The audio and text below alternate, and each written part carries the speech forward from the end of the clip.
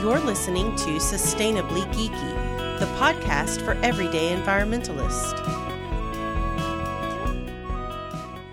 Hello, and welcome to Sustainably Geeky, episode 40. Today, I am joined by Chris, one of our co-hosts, and our special guest today is Susana Cruz.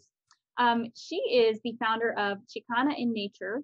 She was born and raised in Oak Cliff, right outside of Dallas, and has ventured out into the natural world, taught outdoor education, worked and volunteered for camps, and wants others to experience similar things. Her organization's mission is to create opportunities for BIPOC communities to learn about science and nature, teach and connect those who have no idea where to start, and promote enjoyment of the outdoors. She does this using the green spaces available to anyone in their own neighborhoods and partners with mutual aid groups, nonprofit organizations, schools, the city of Dallas, and companies to bring further awareness, education, and activities to help more people enjoy the outdoors. So thank you for joining us today. And we're going to talk about diversity and inclusion in the outdoors. So I thought Susana would be a great guest to talk about that, since she's kind of founded an organization centered around this. But before we get into that, can you kind of tell us about your journey on founding Chicana in Nature and why you decided on this concept? Sure. So, Jennifer, it's so great thank y'all for having me on this, and thank you, Chris. But Jennifer and I got to meet while I was working in the process of in a camp. So it's fantastic to be able to reconnect on that level. But in saying that, I was also one of the only people of color that was working for that camp at that time. And that happened a lot. And it's been a journey over the last couple of decades of working not only in camps, but also in, criminal justice and social services, where I was stepping into being the only person of color a lot. So last year, when I was on this path of being on furlough, as many people were, and then also being laid off, during my furlough, I was going through a lot of soul searching, and I had a feeling that the layoff was going to happen. So I decided to kind of tap in, do a lot of nature hikes, lots and lots. And I had a conversation with somebody one night that prompted me to really look in even further.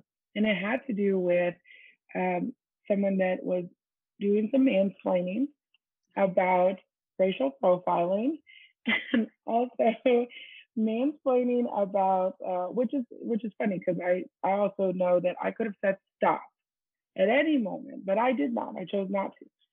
Then tried to mansplain about psychology, because we were talking about a movie that had to do with some psychology things, and then made me feel very sexualized when I pronounce Spanish words in Spanish properly, because I do that because my family was having dealt with corporal punishment, because they grew up here in Texas, in the 60s.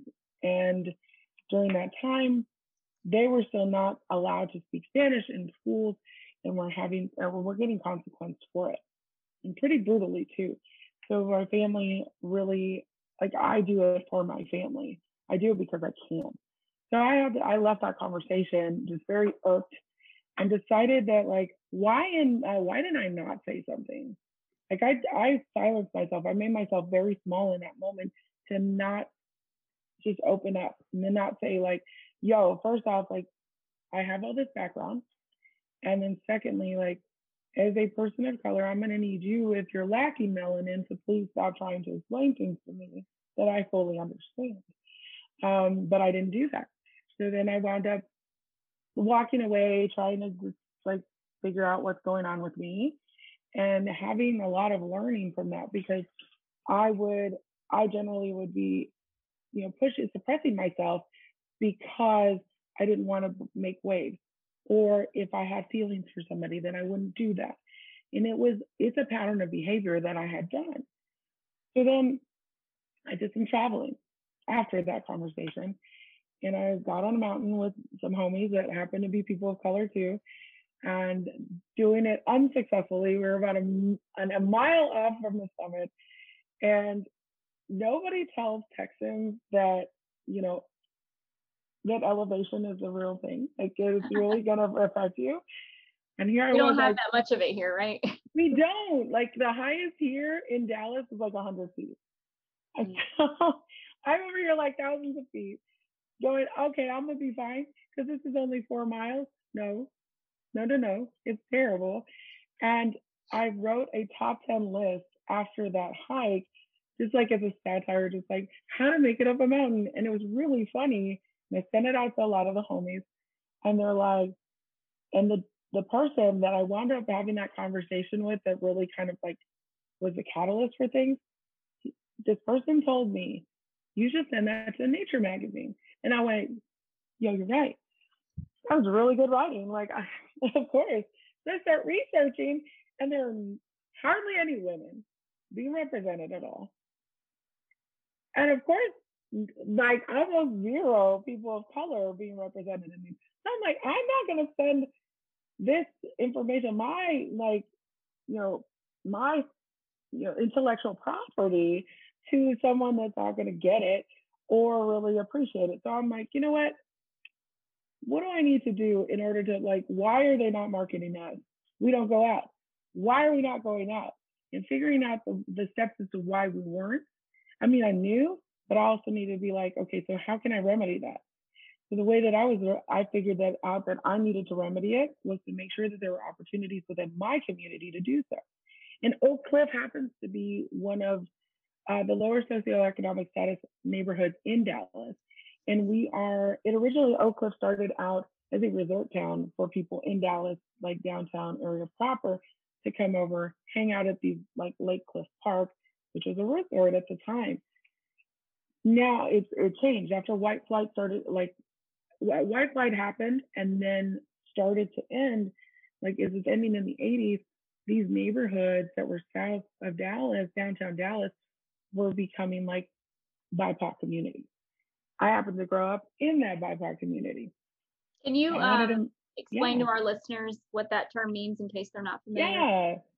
So BIPOC, and I've had to explain a few times because people go, what's BIPOC? And that's, if you don't know, you don't know. So I'm going to say it. So it's Black, Indigenous people of color. And we're really covering like all marginalized groups.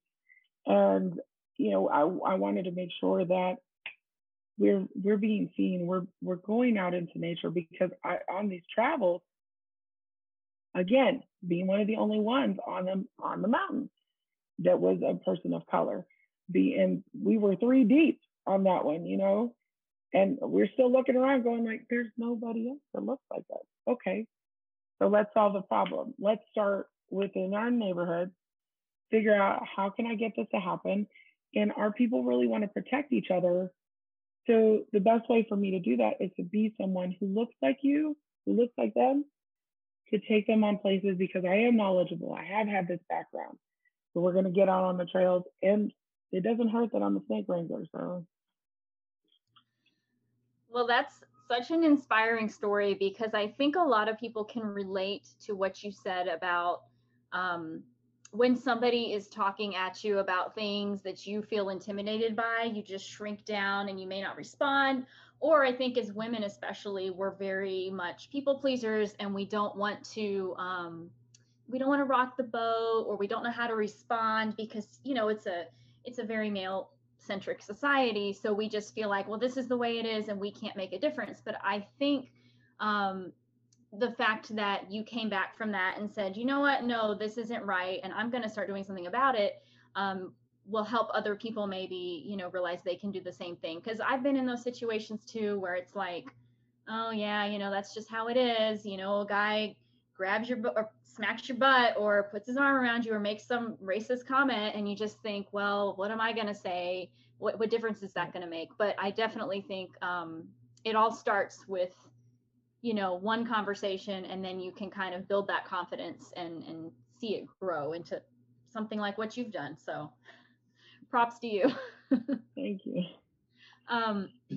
So I love that you kind of took it on yourself to say, I'm going to represent, this community. I'm going to show folks that that the outdoors is for everybody. And I think at least what I've heard is that a lot of the reason there's probably not as much representation is because people don't see people that look like them, like you said.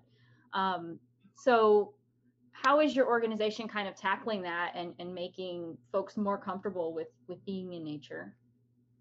So one, I am the leader, and as a Latina, like person, like in the Latinx community, that in itself just shows people that, hey, there is somebody out there, because the natural world and the outdoor world is very cis male driven. And for anybody that doesn't know cis, that means heterosexual, y'all. Like, so know that that's what's happening. And it's these, and it's a lot. Like, like I worked predominantly in camps where there were a lot of men that were white. Outdoor education is mostly white male. And, you know, one of the camps that I was at for the longest, I was the only minority that was on, you know, person of color that was on our staff. That's including kitchen and cleaning staff. That's you know, interesting that happened. So in our community, I'm also making sure that we're creating, you know, these, you know, hikes that are happening maybe once or twice a month, and then also having day trips for adults that they saw that I was, you know, having a day camp and wanted. They've never had that experience, so they were like, "Yo, I really would love to experience this." So I was like, you know what, let's create it because I can. And then also doing survival skills training. After our winter storm that we had here in Dallas, and of course, like y'all were affected as well, I decided to open up and have a few days where we were doing survival training.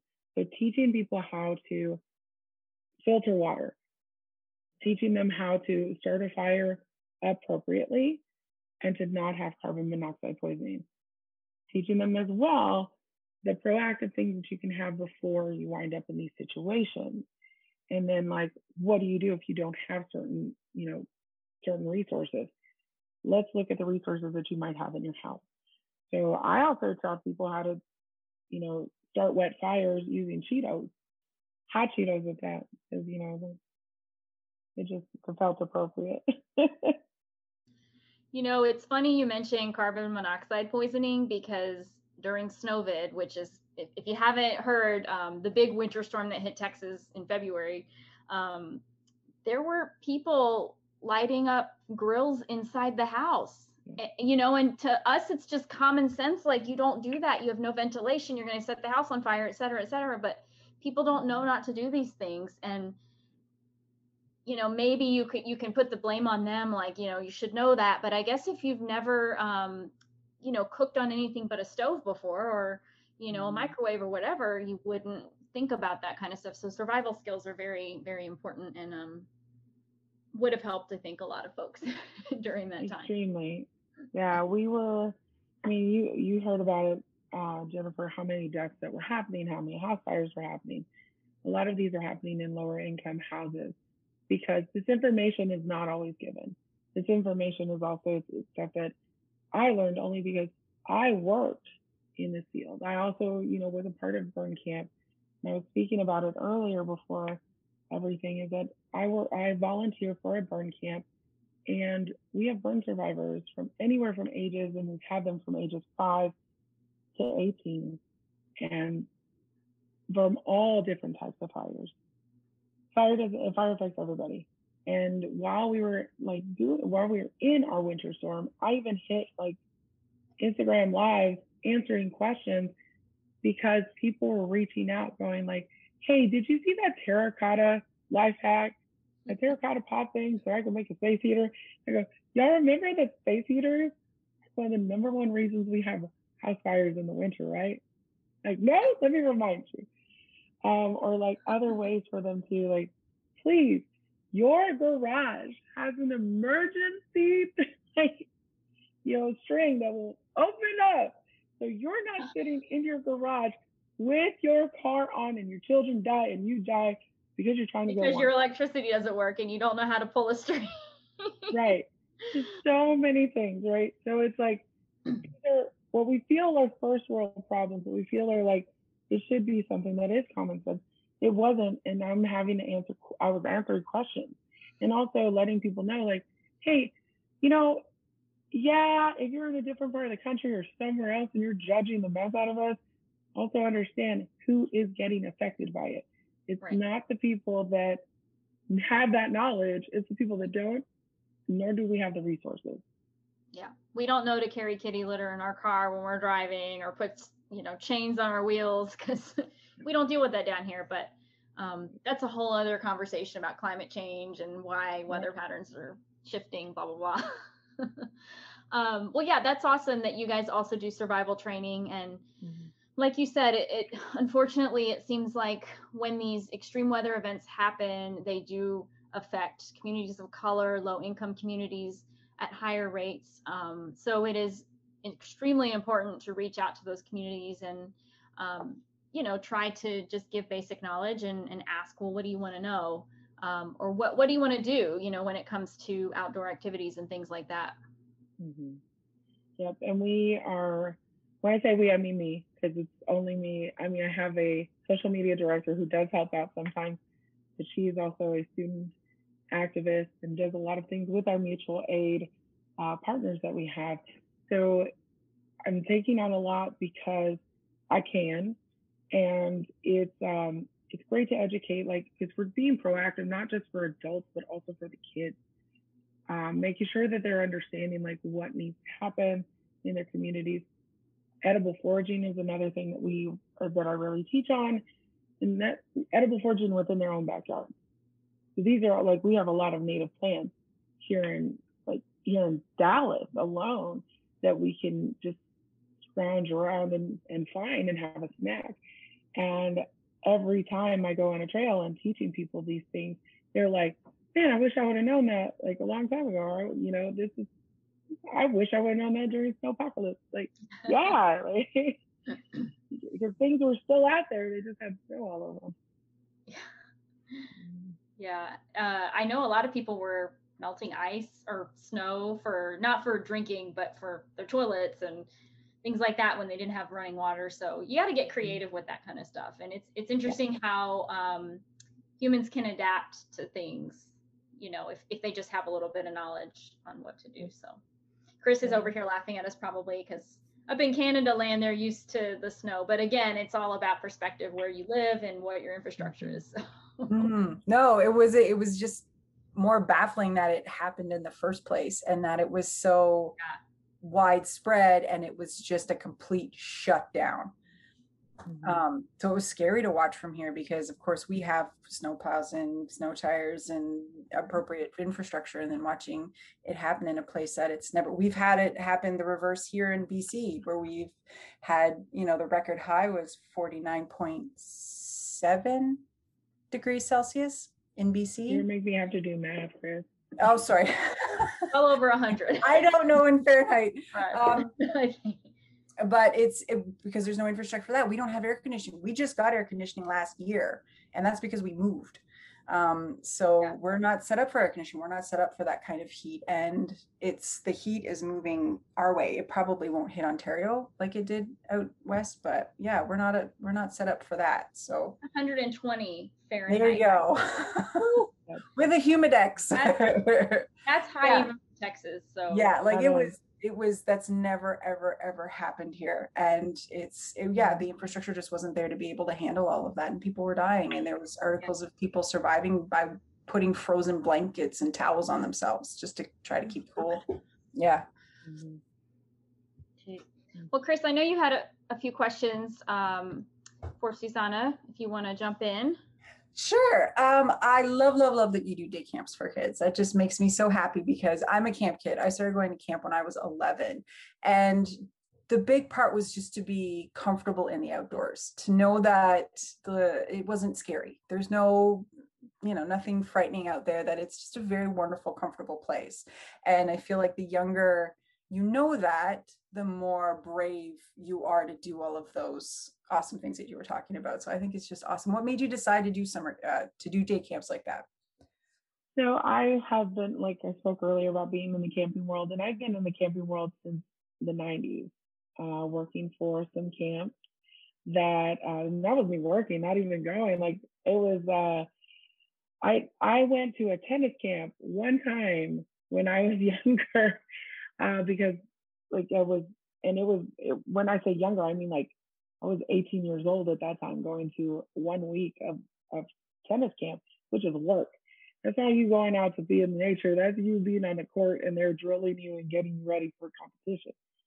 So and then another day camp that I was part of as a kid was a science camp. And I got that experience because I was a kid that their parents didn't want them to go to day camp because they didn't know anybody. Again, like the BIPOC community, if we're not aware of who it is that you're sending your kids to, you're less likely to be a part of that. So my parents were teachers though, and they were like, have fun, Susana, get out there. And I'm like, yes. So I went and I was a part of that for a few weeks. But for me to I noticed that while I was working in camp, where we might have had some diversity, some in certain camps. We had some diversity in our staff. We didn't necessarily always have that diversity with our campers because camp is generally expensive for families to send their kids to. And there are generations of families, depending on what camp you went to, many camps have generations that have gone. So you've got your great grandparents who went, grandparents. The more in the Northeast, you wind up with everybody in their lineage since somebody hit Plymouth going to a camp. I'm exaggerating, but you know what I mean. So it's very elitist at times. And there have been people who have told me I didn't experience that. Cool, I'm glad you didn't experience that. But that happens a lot if we really look at all of it over the course of the United States and even in other countries too with camps. I've been a volunteer for American Camp Association for a while, and including in this region in Texoma, I was the co-chair for our conference. And I am going to be the first Latina keynote speaker for the Texoma Region Conference that's coming up in 2022. That tells you anything, right? And I wanted to make sure that kids because like I said, we're working there, the kids were not always diverse. And when I did have kids that were diverse because their school system decided that it was going to be, it is a huge investment to make sure that your kids go and have this experience, that hands-on learning that happens because nature is an equalizer. It doesn't matter what color you are out there. Danger is danger. Also, nature is just going to do its thing. Whether you're, as Felicity, who was one of my campers last week, said, if you're a peach person or if you're a brown person.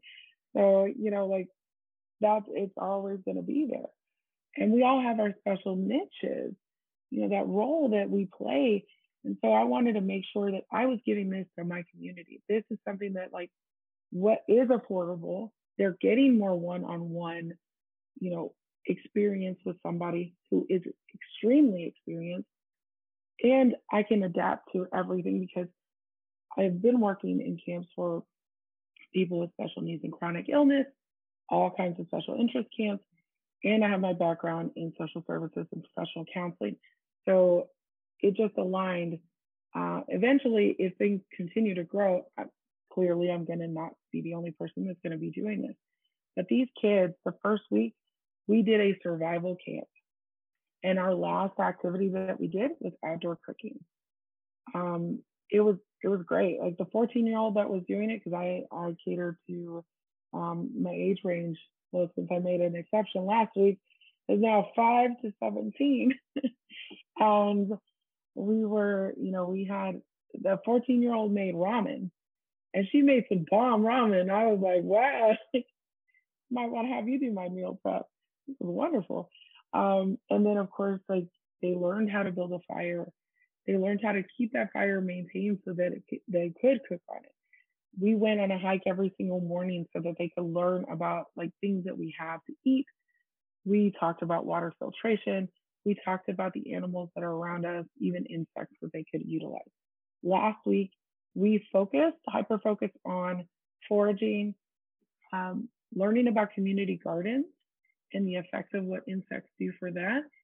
And also being able to show them food to table things. because we don't always have that. So they're, getting that knowledge of like, this is what it looks like. I'm so sorry, my phone is deciding to ring. I'm gonna have to decline this. So sorry, we're recording. So it was, we would spend a lot of time looking at, we went to the Arboretum. We were at 10th Street Garden, which is a garden that is here in Oak Cliff. It's also made by Oak Cliff Veggie Project. That's one of the mutual aid groups that is a partner with us, with Chicana Nature, and huge sponsor of the camp. So we were only trying to get funding for 2 kids this summer that their parents were like, hey, I really want my kids to be a part of your program. We have now gotten funding for 13 kids, to serve 13 kids. And it was the community and our partners, Oak Cliff Veggie Project and Feed the People, who stepped up to make this opportunity happen for them. And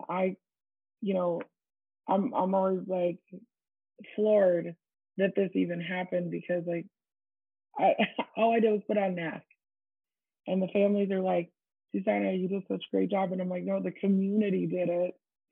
I just happened to be a facilitator and a catalyst, but they're the ones who came through. So when we have people that have not had experiences because of resources, when we talk about diversity, equity, and inclusion, diversity being like, we have people that look alike or look similar to each other in a mixture of, sure, okay, we can get there, maybe, but we can't do that without that equity, without being able to put people in the same spaces. So when I chose to take the kids to Texas Discovery Garden, I chose to take the kids to the Arboretum, they weren't always seeing people that were diverse other than the staff members. So we were clearly taking up some space and we talked about, we will process that too.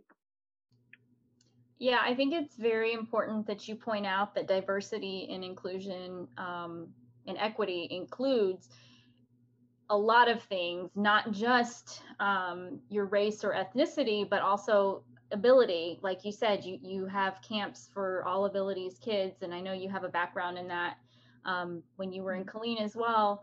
And income, age, sex, like a lot of barriers or perceived barriers for people that it's really important that you address if you want to make the outdoors accessible to everybody. So that's great that you're kind of looking at that holistically. If we're not, then we're not, never going to solve a problem. And very solutions based when it comes to figuring things out. I feel like, and a friend of mine, my best friend, and I talk about, like, when we have a problem personally, we give each other some space to be able to talk about that. If it's a short problem, like that we give each other time to vent, like, is this a 5-minute or like 15 or 20? Sometimes it's going to take a lot more than that for, and then we figure out, like, what are the solutions after that? How can we solve this so that it doesn't happen again? Just like, how do I solve the problem? When I had that conversation, to like make sure that I'm heard, make sure that that doesn't happen to another person again by that person. Because I know deep down, most people don't want to hurt each other. And there are people that are willing to listen to some of these things, like about how do we solve the problem with equity and making sure that people are included in these programs. But if the resources aren't there, or people aren't listening because they don't know how to listen to the way that some people in the BIPOC community project, which we get a lot of flack for when we're passionate to sound angry, or we're labeled as angry, or we're labeled as like, wow, they're really, they're hot tempered. They've got like, they've got a quick fuse, and you're going like, no, that's just passion. That's just the way that we express ourselves. But if people don't understand it because that's not what they've seen or experienced, then we also have to remember that too. And if I'm in a position of leadership, I want to make sure that I'm not yelling, that I'm making myself even accessible for people that are not of color to come and talk to me about it.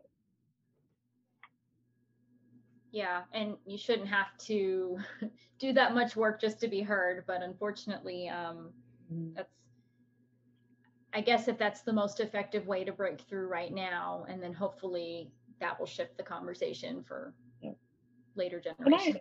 Right, and I understand, like, and I want everybody to know, like, this is not my responsibility. It's not. I don't feel like it is. I don't feel like I'm trying to be some savior. I don't have some savior complex. I just know that if I say be the change, if I say I'm getting solutions oriented, and I need to be a part of that solution, and sometimes, many times, it's going to incorporate hard conversations that other people don't have the patience to have. And if I have the patience to do it, then okay, like, let's sit down and we'll have a conversation about it. You know? Yeah. Well, let's kind of expand on this topic. I think a lot of what we're talking about, it can be considered environmental justice, and that term has really grown in use over the last few years, but especially over the last year after George Floyd and a lot of the protests that we've seen around police brutality and just the treatment of BIPOC people. You know, can you kind of explain what environmental justice is and how it's being addressed kind of on a bigger scale? Okay.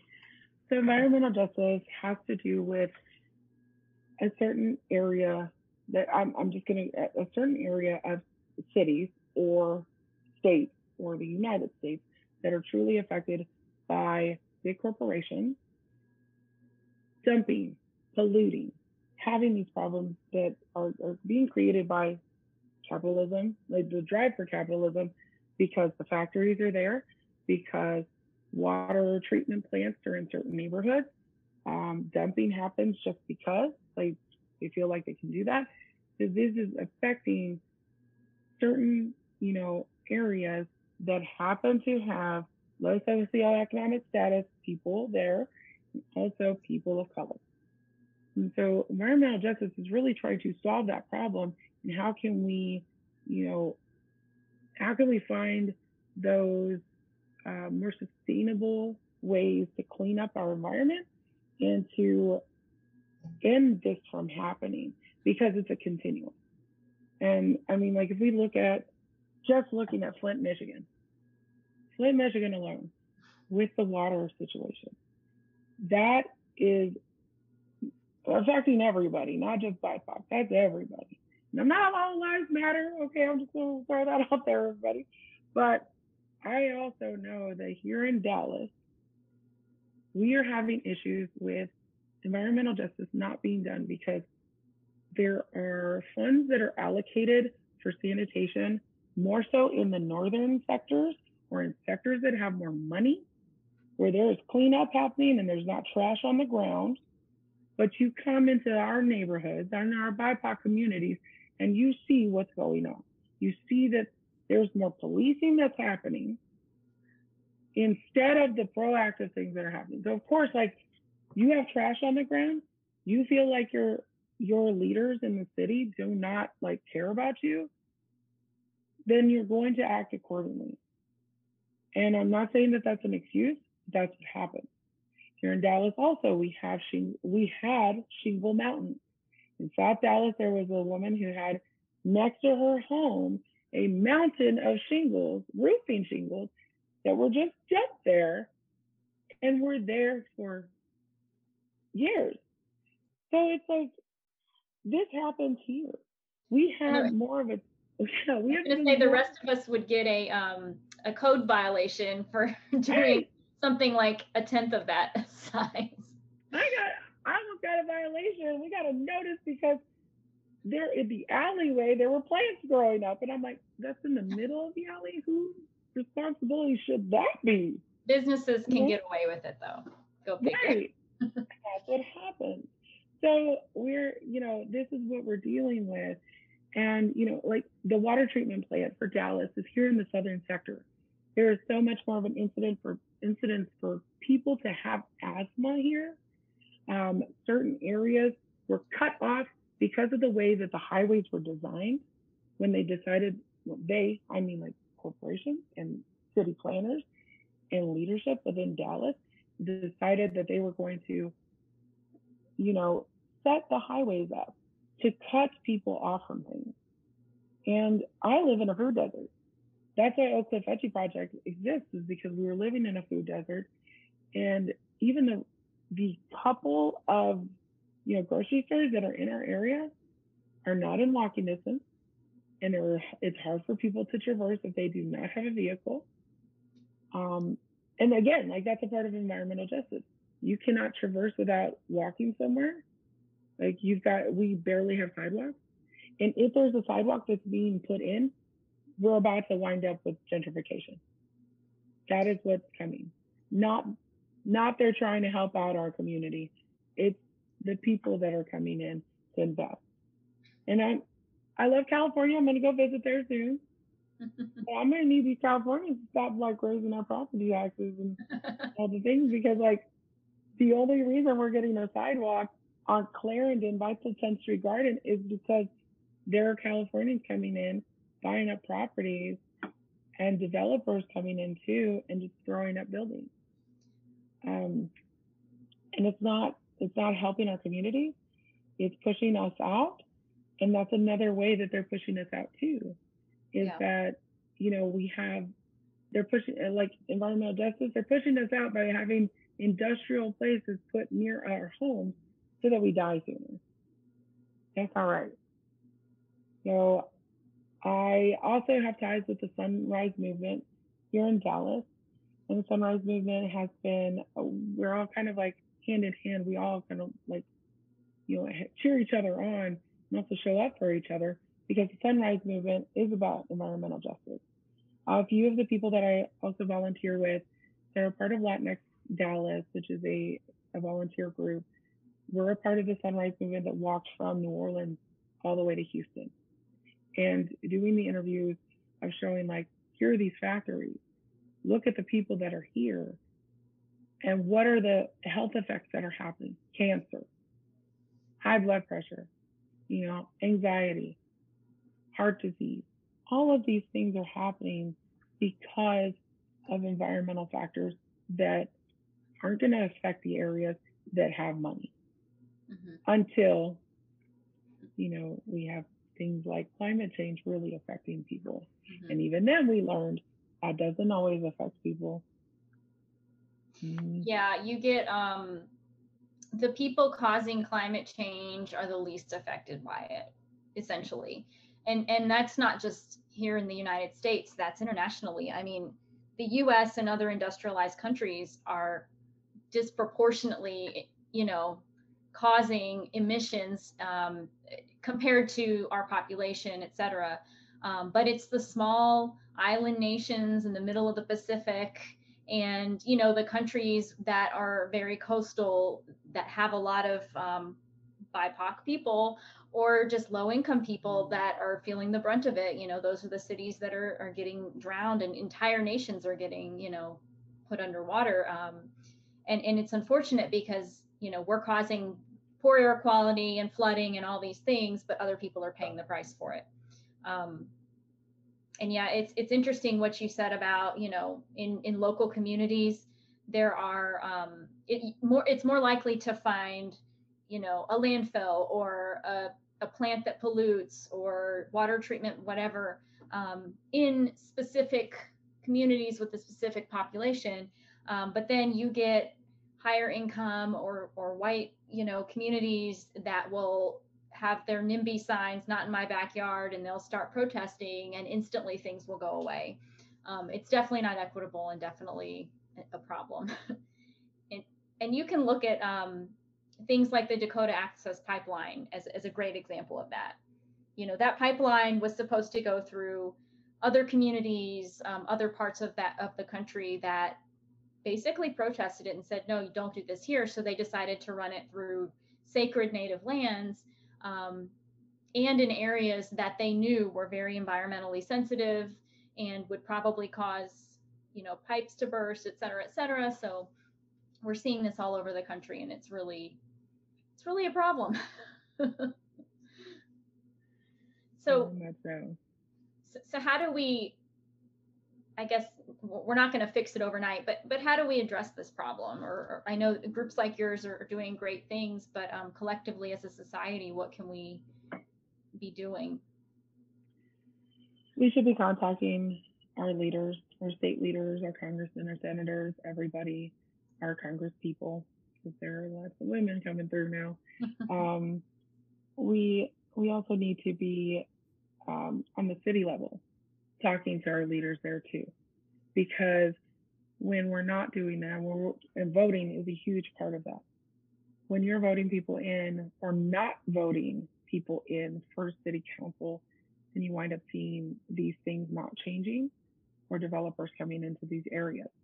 We had a huge discrepancy in the voting that happened this year in the city of Dallas for city council members, where there was only a 600 vote margin between one person winning. And then there was like, for another area, there were less than like 400 people that showed up to vote. It is imperative that people get out and vote and understand that there is, and I get it. There were many things that were happening for voter suppression, and there still are issues of voter suppression happening. It is still part of our responsibility to get out and vote and make sure that our voices are heard, to continue to go and protest, to go and show up for these city council meetings, to write emails, to make phone calls. I know it seems like people feel like they're going to bother somebody. You know what? What's bothering us? Okay. That's our their air job. quality, right? Our air quality, our water quality, and the land that we have that is not going to be land anymore. Right now, Dallas has the largest green space. The forest, like Trinity Forest, is the largest in all the United States for large cities. That could disappear depending on what leadership gets in there. And I got a chance to meet and speak with a gentleman who he helped to part of the, like, conserving that. He also helped us conserve like one of the trails that I take people on. But he also said that, conservation has been mostly, driven by white men. And we as the BIPOC community need to show up. And we as women, we as marginalized communities, just period, need to show up and make ourselves heard. We can also, starting in your own backyard, helping out when there are cleanups. Because that water, if you're in a larger city, when that trash gets pushed into your water sources, that's going to affect everything. We have less frogs within the Dallas-Fort Worth area, which is why we have had so many incidences of West Nile virus, and why other cities have West Nile virus issues, because frogs, being the amphibians that they are, they have permeable skin. So it means that they're thin and wet. What's going to affect them? Pollution. How is that going to affect them? Because it all gets washed into the water sources. We need to start doing that cleanup. And I was on a call once last year where somebody said, oh, Dallas' sewer system is so great because as soon as it rains, all that stuff gets pushed in, like the water gets pushed into the sewage system, and so quickly it's like off of the street. Not completely true, depending on what areas you're in, because there's lots of footage showing that, and why people don't turn around instead of drown. It's a whole nother subject. But you can see it doesn't happen everywhere. But then when that water does get pushed, if you're walking down by the Trinity, you see where all that trash goes. And that's detrimental to the environment. And people will complain about like, oh, these mosquitoes, oh, these flies, oh, this. Guess what, folks? Our fault. Just going to get worse. Yeah. And the frogs are just continuing to die. People worry about the turtles. Oh, sorry. I hit the button. I got you. No, I just said I'm worried about the frogs, where people were worried about the turtles. Yeah. Yeah. Biodiversity, gosh.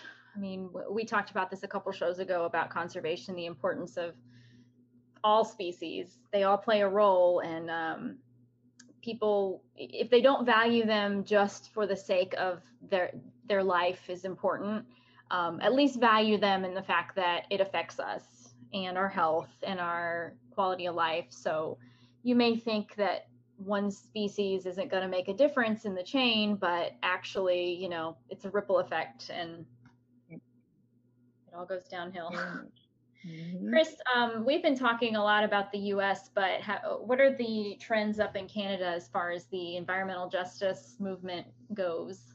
So I was just thinking as Susanna was talking, is that Canada kind of gets a bit of a pass sometimes because America is, as a nation, you guys tend to be just louder. You're just bigger personalities, more outwardly patriotic than we are. You know, your patriotic movies are very different than our patriotic movies, but that's just that's the way it is. So we tend to get a pass. And Canada gets this reputation of being so nice and we're so polite. And it's like, well, yeah, but there's assholes everywhere. It's not like we're free of them. We are a big melting pot as a country. However, we have our problems too. It's, as I was listening to you guys, it's no different than it is here. We live there are disproportionate populations in big cities. I personally live in I have my whole life a very white area. I live in Midwestern Ontario, and it's farmland, and it's tends to be conservative, and that's where I've grown up, and that's who runs the conservation, and because that's who's here, and that's just the way it is. And in bigger cities, you get more diversity, but it's no different there than it is here. It's just the population is a lot smaller. We have almost 37 million people here for the whole country, whereas you have 335 million. So it's smaller. Our land mass is a lot bigger. We're the second biggest country in the world. But again, we have our demons, we have our problems. It's just, for whatever reason, we like to hide behind you guys and be like, no, but look at them. No, see America, what they're doing. We don't pay attention to us. We don't do a great job of proving you wrong. So no, and that's the other thing too. It's like, see, look, they're telling it for themselves. Like, we'll just stay quiet over here. And then when things do get brought up, like what's been happening lately in the news of residential mass graves being discovered, and I never learned that in school. That was never taught. I didn't know anything about that until I was an adult. And I was horrified. I'm like, why didn't I learn about this in history? I didn't know that the last school closed in 1996.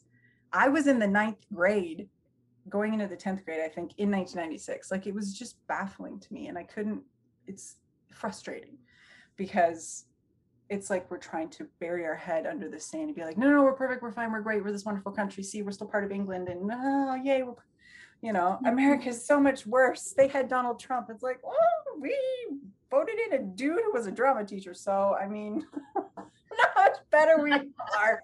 I mean, he's just, so I want to just put it, we're nice, but, yeah, everybody's got their shit. Every country's got their shit. Every country. We're all living in the shadow of colonialism. Yes, we are. And now and my kids are teenagers. My daughter's 15, my son's 13. And watching what my kids are learning now is in history, just in class, and the conversations that they're having are so different than what I had growing up. And it makes me so happy that at least it's happening now and in my lifetime that I can see this. And it's my kids' generation that's going to be leading this change. And I'm hopeful because now things are coming to light and you can't hide it anymore. There's no hiding this anymore. Yeah. Meanwhile, in Texas, we are outlawing the discussion of race and things like that. But we're going to the courts, and hopefully this will get resolved. Hopefully people. And that's why I don't work for. That's why I do not work for a school system. Mm-hmm. Also, why I decided to be an LLC instead of a nonprofit. Interesting. Do you want to walk us through kind of an overview of that process? I guess the difference between the two and how, that process works, at least in Texas, and maybe if you're not in Texas, that can give you kind of an idea of your next steps if you want to start something similar. So LLC versus the nonprofits. So nonprofits have a few more things. Even though a nonprofit is still a business, there are other components that you have to abide by. One of them here in Texas is that you have to have a board, and there's a few other things that you absolutely have to, meet these requirements before you get anything started.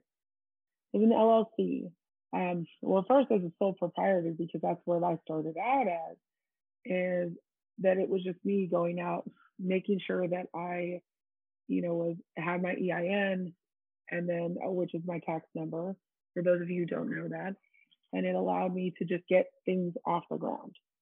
Because if I had waited on the process for a nonprofit, I would have been waiting for another year to get any of these things going, to get anyone on a trail. So with the LLC, I was able to step into, like, it's a pretty straightforward thing that you can do is making sure that your paperwork is completed. There is some paperwork involved, and there's of course like a fee in order for you to become a licensed, like, liability license, whatever that LLC stands for. I should know this, but so it's really kind of cool, because then I was able to, like, it just gives you that extra boost of credibility to have that LLC, instead of just being a sole proprietor and me walking around in the woods going like, here I am, because then I also need to have insurance. There are inherent risks of going outside, and if you've seen any of my videos, I tend to run into snakes. I think they just know that I'm coming out, or other things that are coming out. They're like, hey, how's it going? And people are very adventurous when they're coming out with me, because they feel safe enough to do so. So I do have to remind people that, erosion does happen. So please be cautious about being on the edge of these cliffs that we're hanging on, or the gorges that we get to see. But the LLC, the process took about 6 weeks to finally complete. It was just like making sure that I filled out the paperwork correctly. You generally can tap into talking to somebody in your community. There's a lot of United Way Services has legal representation that you can tap into, that will there have resources for you to be able to talk to somebody pro bono. And if you're a person of color, there are lots of resources for people for you to talk to make sure that you're doing this appropriately. So I was able to get that done, and then waiting. It was just a matter of waiting. So you can wait the full length of time that it would take if you fax it in, if you send in a check, or you can spend a little bit extra money and then get that a lot faster. So it's like instead of like 6 weeks, or maybe even longer, because of COVID being a thing that happened and really set back the comptroller's office with getting things expedited. But if you were to pay that extra money, then it wouldn't take. I think it took mine 4 weeks to come back to me. And that just, like, once people saw LLC, they're like, oh, she's real deal. Okay, cool. When it's basically like just having paperwork and accountability for your own business. Because that being if it were just a sole proprietor instead of having LLC, then I would open myself up to lawsuits. So instead of this, like, somebody could sue the business, but they wouldn't sue Santa Cruz. And that's why I went with that.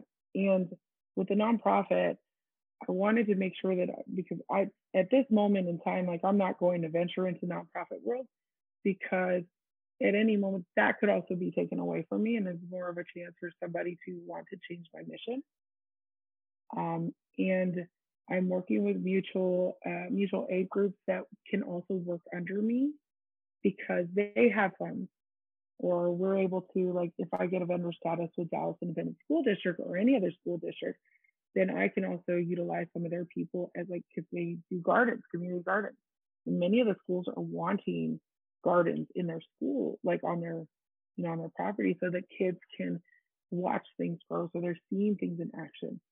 And these are community members anyway that we can, just they can come in under me as an independent contractor, and we could still be working in the community, but also getting paid to do so.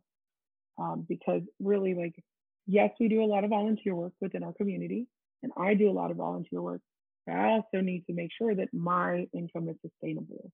So that's why I do charge a fee. That's why I do, work with other organizations to make sure that I'm getting paid. And I'm not like, it's always funny when I'm working with new brand partners, because I always tell them, like, just to let you know, I'm not trying to be famous.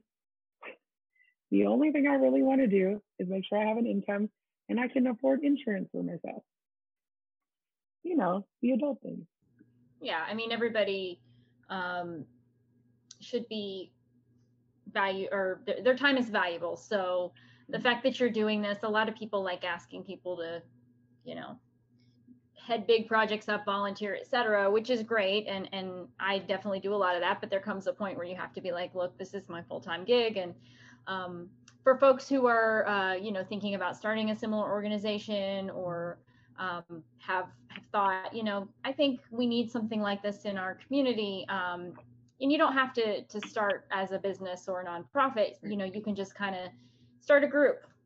That's what I did. I made a Facebook group and, started having monthly meetings, and you can do something like that. Just kind of figure out what your community needs. There's no one size fits all, and kind of go from there. What are your strengths and who do you know, et cetera. So, but yeah, I think this is a great project that you've been working on, great journey. And I'm really grateful that you're sharing this with us. Is there anything that we haven't talked about or that you want to touch on real quick before we move on? Yeah, it's just making sure that, like, and this is with any small business too, there are people all across the U.S. that potentially could see this, or across the world that could see this, right? I think the biggest thing is understanding, like, how you can also help out with supporting local that's not your local, and still, like, kind of being like, all right, I'm going to keep learning. Many of us have our social media accounts. I also do traveling.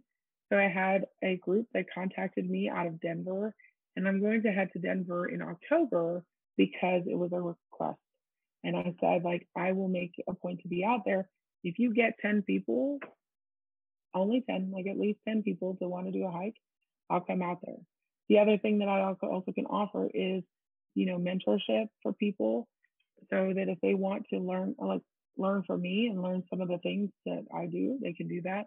But also just like getting on and engaging in our social medias, or comment, and engagement is as simple as liking, commenting, sharing, and saving, because it helps the algorithm to continue to build that up. Because many of these brands, many companies, there are corporations that could be helping to sponsor or give money to organizations similar to mine. They want to see the engagement. So in order to help out with that, we need followers. We need, that engagement piece of liking things and, being active on social media. And if people are already doing that, help out, jump on. And, if you want to also join excursions, because I do excursions, not just for kids, but I do them for adults. I'm headed this weekend. I'm leaving tomorrow evening to head back to South New Mexico, because that is that's my place, a place of peace, and it's also a place where I've already taken 2 groups. And every time I go, we see something new. Every experience is a little different. So I want people to understand, you want to meet Chicana nature, you want to see some of this stuff, because it's not just about getting out on a trail. It's about connecting and seeing the small details where you wouldn't notice it if you're just walking on a trail to get some miles in and to get exercise. I'm going to help you to see the things that you haven't been seeing, and, to find out what's around you, because that's what people miss. And if you miss that, you're also probably missing that within your own community, within yourself, or anyone else around you. So that's why this is really important, and why I want to make sure that help facilitate that for others. That's awesome. What resources would you share with our listener if they want to learn more about diversity, equity, and inclusion in the outdoors? That can be websites, videos, social media accounts, etc. All right. So checking out, Chicana Nature, just saying. I write a lot about different things, but also unlikely hikers. There are tons of Black Girls Hike is another organization. They put a lot of information out there. Checking out even the American Camp Association. I was on a podcast with a few people about diversity and equity. REI has been really good about putting things out there as well. National parks are always putting out information. So they're a resource of mine just personally, because if you haven't seen some of my social media, many of my followers laugh whenever I knock over people's stacked rocks. And I also put out information about why that's not okay to be stacking rocks. But the national parks was the one that taught me about all of that too.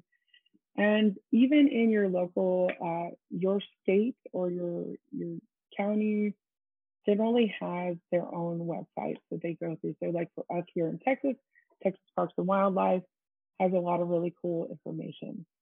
Green Dallas for me is another one. They're a branch of the Dallas city, of the city of Dallas, that helps to, put out things as well, including having free events where there are, free events where we're talking about nature, discussing, what's around you. I was on one of their workshops as well. And your libraries, local libraries, everybody, huge resource. Please make sure you utilize them. So local libraries are, they also have, and since COVID has been happening, have been using, Zoom to have these workshops as well.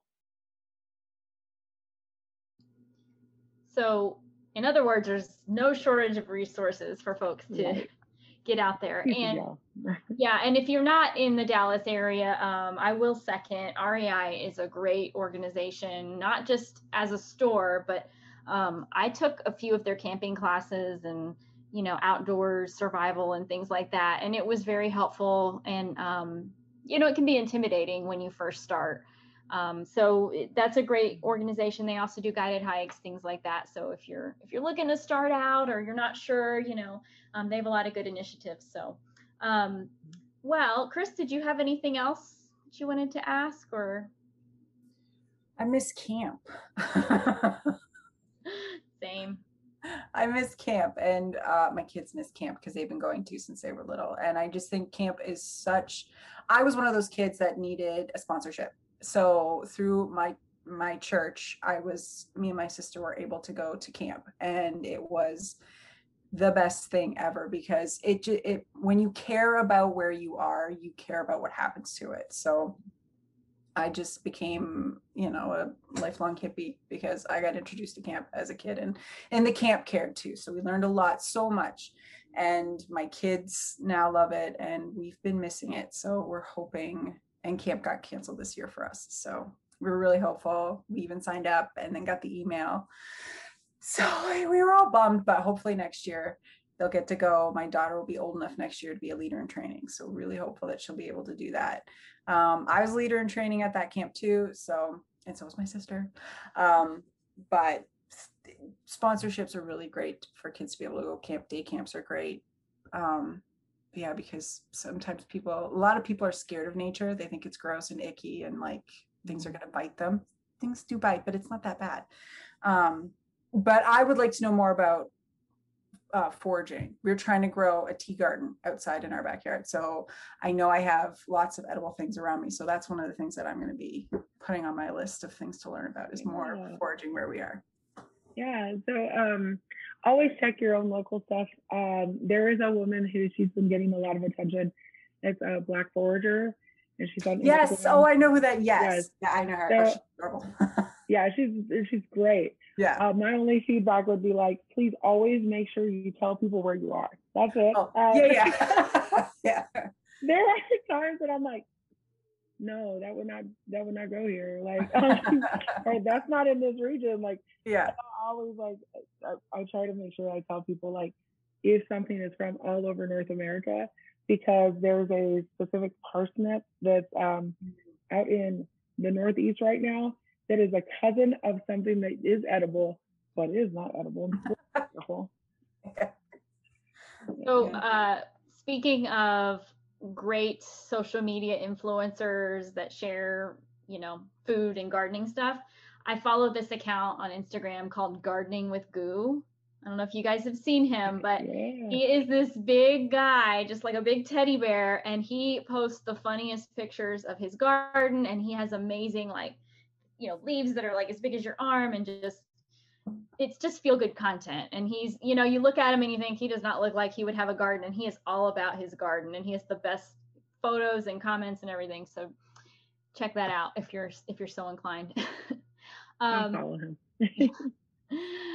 So I guess this is a good time to talk about our green life hacks. I think we've already kind of given a couple of those in the course of the conversation, but Susanna, do you have a green life hack that you'd share with our listeners?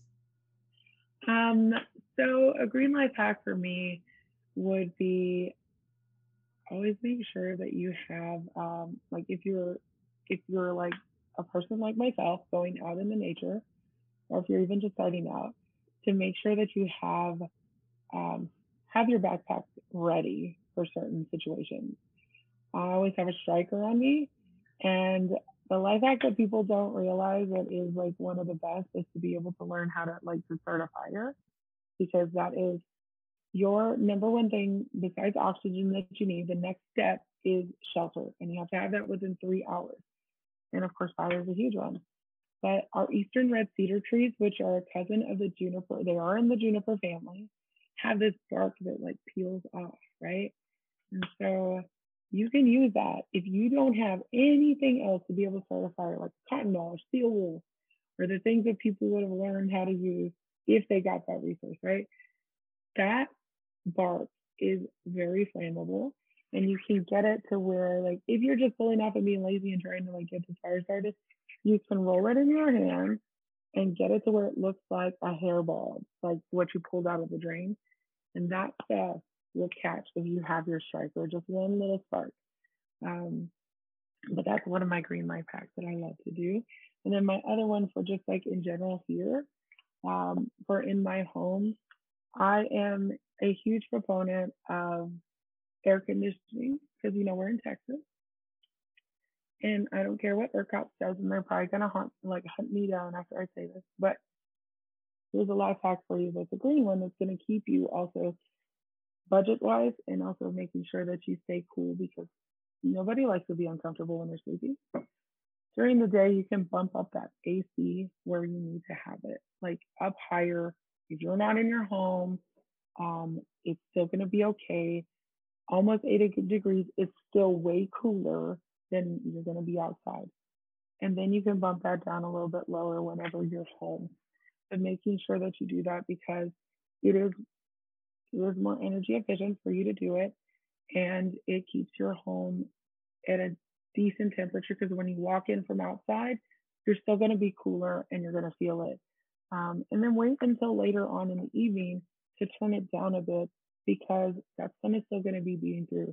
And it doesn't matter if you have energy efficient windows or good insulation, your home is still going to wind up being a little bit warmer. So please, I always wait and bump it down. And then I've learned that because I do that, I don't have to bump it down so low anymore. I can also sleep in 74 degrees and be okay. And it saves me some money on my energy bill. See, I'm one of those freaks who I keep it at 78 as my baseline. That's my comfortable. So when I'm not at home, it's 84 or something. But I'm also very cold intolerant. So yeah, moving to Ireland should be a lot of fun. Yeah, and you had a lot of plants too. Well, so. Yeah, and I have a lot of plants. I love the life hack about fire though, because I have been getting into camping more the last couple of years and trying to improve my fire starting skills, and it is very challenging. So definitely a good skill to have though if you're in a pinch. Chris, cotton what balls? About you? I'm sorry, just cotton balls, Cheetos, pencil shavings, and tampons. Oh, those are all really great things to also have. Dryer lint. So that's dryer lint too. Yeah, dryer lint sometimes. Chris, what you got for us? I think Doritos are flammable too. Are they not? They don't burn as well as Cheetos. Okay. Yeah, they do. Okay. I've tried it. I also tried Takis. So if you're not familiar with Takis, Chris, I do know what Takis are. I just never had them. Okay. Yeah. Yeah. They're not as they don't burn as well. Okay. Cheetos. Oh, my poor dog will be. These are things we put in our body. Yeah. Anyway, okay. So my green life hack is hobbies, but particularly slow hobbies. So for me, it's like handcrafts. So I love to knit and I love to crochet. So it's sort of just the idea of just slowing down and focusing and paying attention to what you're doing. And it's a very minimal hobby, unless, I look over to my right and I have bookcases full of yarn. But it can be very minimal and it can be very Spartan if you want it to be. And you don't have to go big or anything like that. And I knit, I crochet. I want to learn how to cross stitch, not embroider, because I tried that and it was very anger inducing. But yeah, just taking time to slow down. Walking also, that's a slow hobby. But yeah, just something that slows you down, needs very little in the way of equipment or accoutrement. But yeah, just slow down. I think if anything, this last year and a half that we're coming up onto has just taught us to chill out, just slow down a little bit. You don't have to be so fast paced, and there's, rest is good and quiet is good and calm is good.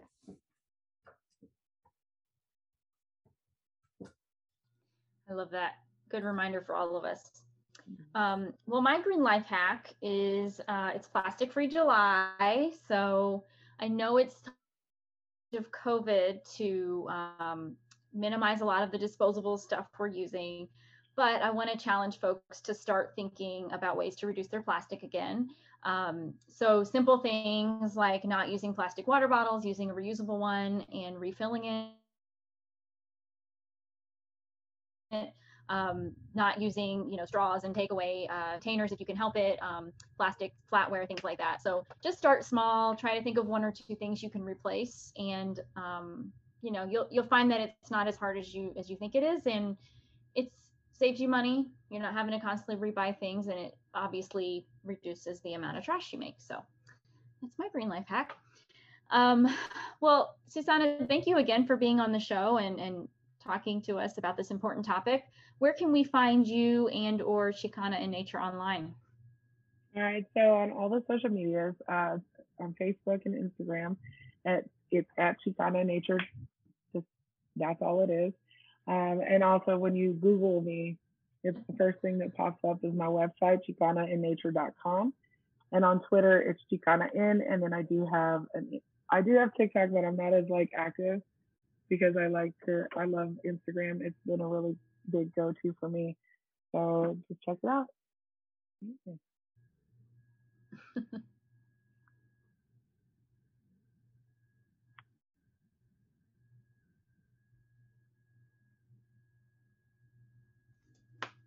I have not ventured into TikTok world. I just don't have time. Maybe one day. I'm too old. I'm too old. Yeah, I said that about Instagram though. I'm on Instagram now, so I like Instagram. I'm too old. My daughter's, she doesn't have a TikTok account, but she loves it. I'm like, oh, I'm too old. I don't get it. Well, Chris, where can we find you? So, yeah. Sorry. Pardon, Susanna, what'd you say? I said I'm 40, so I mean I'll be 40 in November. Yeah. You can find me here at Sustainably on Marginally Geeky. We just did a podcast 2 weeks ago, last week and a half. I don't know what day it is. And we were reading Jen's pick for the month, which is The Greatest Love Story Ever Told, which is a super cute book. We're now reading Shadow and Bone, which was my pick, and it's pretty good so far. And then Epically Geeky, we're doing an episode this week, and you can find me on Instagram at Rose and Hummingbird. And you can find me here on Sustainably Geeky, occasionally on Epically Geeky, and usually on Marginally Geeky. Epically Geeky is our parent show, so if you haven't checked any of those shows out, please do. You can also find me on Twitter and Instagram at Het's Gonna Be Me. And of course, you can find the show on anywhere that you listen to podcasts. And if you haven't subscribed, please go ahead and do that. Give us a 5-star rating, leave us a review, et cetera, et cetera. It really helps get the word out and gets us up there for other people to hear. And of course, share it on your social media and with anyone you think might enjoy it. And then you can find the show on Facebook, Instagram, and Twitter at Sustainably Geeky. Thank you all for listening and have a great night.